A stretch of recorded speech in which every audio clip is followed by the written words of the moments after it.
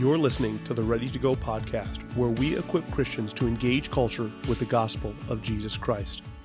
Well, welcome back to the Ready to Go podcast. I'm John Christensen, your host, along with Pastor Dave Gibson. We are currently in a series called Sowing the Seed Broadly, where we are looking practically at areas that are often open doors for evangelism.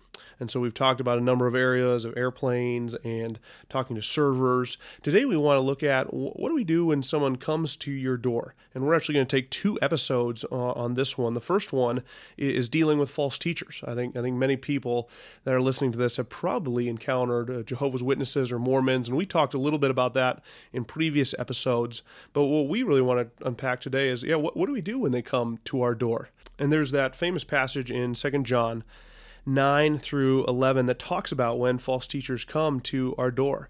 And it says, "Everyone who goes on ahead and does not abide in the teaching of Christ does not have God. Whoever abides in the teaching has both the Father and the Son. If anyone comes to you and does not bring this teaching, do not receive him into your house or give him any greeting, for whoever greets him takes part in his wicked works." And so, Dave, what does this verse mean, and how does it apply then when we do have false teachers coming to our door? John, great to be with you again. A lot of people interpret this passage, and maybe rightfully so, that you shouldn't have anything to do with them. You close the door on them, and if you do entertain a conversation with them, that you're participating in their evil deeds. I read a book by Walter Martin, Kingdom of the Cults, classic, and he is kind of the original Bible answer man. And I'd encourage people to get that book. He's got some great suggestions in there, but he talks about specifically this approach when people come to your door, they're bringing false teaching.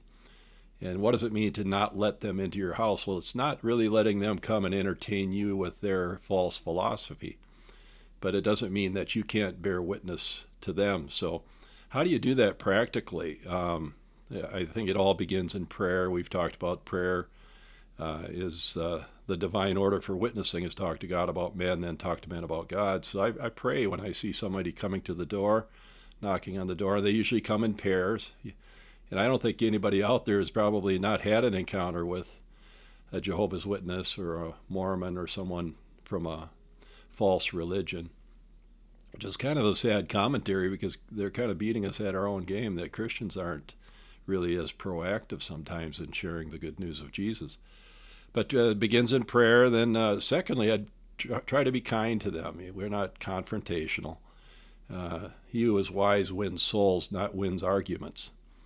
And as the scripture says, and how can we be wise in our behavior towards them?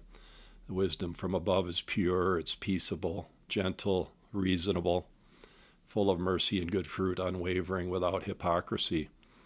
But then I'll just, with a greeting, I don't immediately let them come into the house. Try to keep the conversation on the porch or just inside the house.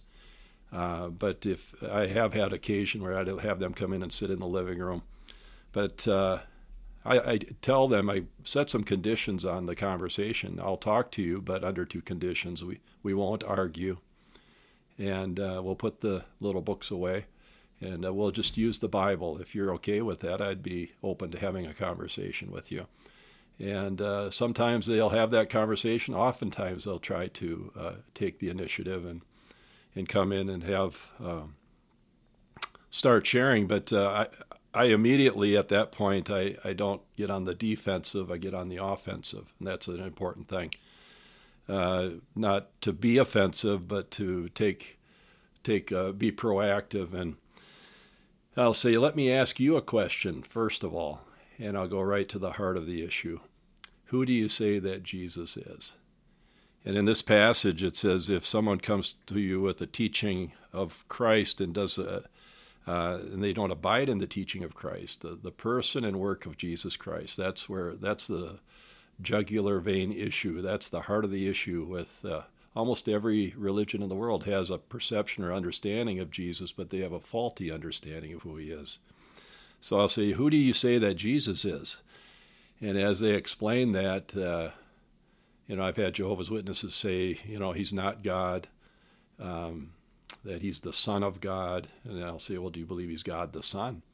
And I've had Jehovah's Witnesses say, well, there's nowhere in the Bible that even suggests that there's anything about the Trinity. And I say, I don't know what Bible you're reading. And this is where it's really helpful to be well-versed. And there's some previous episodes that talk about knowing how to measure these things biblically. And that's basic apologetics. Know what you believe and why you believe it. And I've had people be pretty surprised that I actually know the Bible and can give a positive defense for the person and the work of Jesus Christ.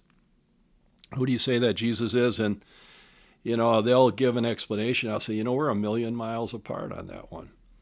And it'd really be fruitless for me to try to convince you otherwise, or you to try to convince me otherwise, because I am so convinced that Jesus Christ is the Son of God. He's God the Son. He's God in human flesh. The Word became flesh and dwelt among us, and he proved his deity when he died on a cross for my sins, your sins, and he was buried, and he rose again. And I'll go right to the heart of the gospel and try to incorporate the gospel in conversation with them. And at that point, they typically get a little nervous and might want to end the conversation. But if they do, I'll say, before you go, do you mind if I pray for you?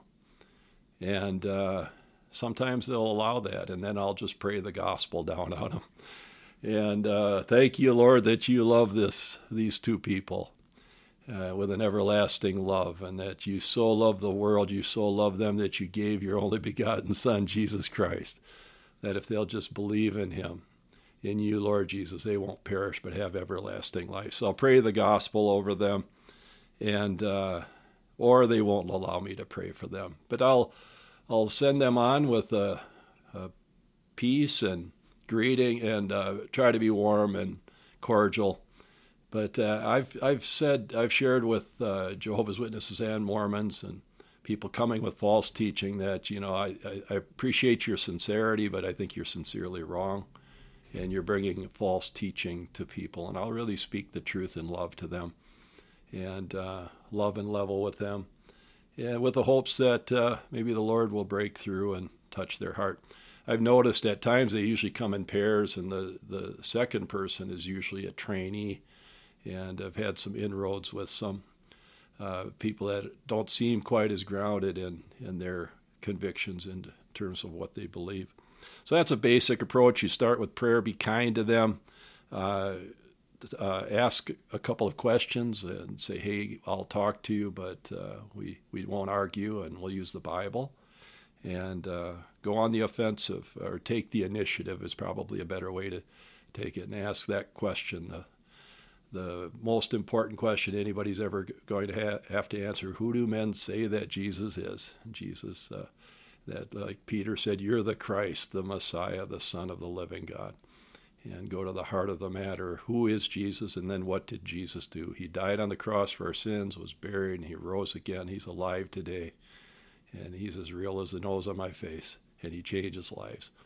So offer to pray for them and pray the gospel over them, and pray that the Holy Spirit will use the truth of his word and the truth of the gospel to be the power of God unto salvation. And, I know of a number of Mormons and Jehovah's Witnesses who have been converted. It's not easy, but God can break through. That's so good, Dave. I love that strategy, too, of really qualifying the parameters of this conversation, too, because I think you can get on rabbit trails very easily. And so those two questions, or those two kind of parameters of one, we aren't going to argue, and then two, we're going to stick to the Bible, and then going right to Christ, which is the heart of the matter, I think is so good. Well, next week, we're going to be talking about those who come to your door who aren't necessarily false teachers. It might be a salesman, might be someone who wants to take care of your lawn. How do you take advantage of those opportunities and share Jesus Christ? So we hope you'll join us, and we'll see you next episode. Keep sharing Jesus. Let's go.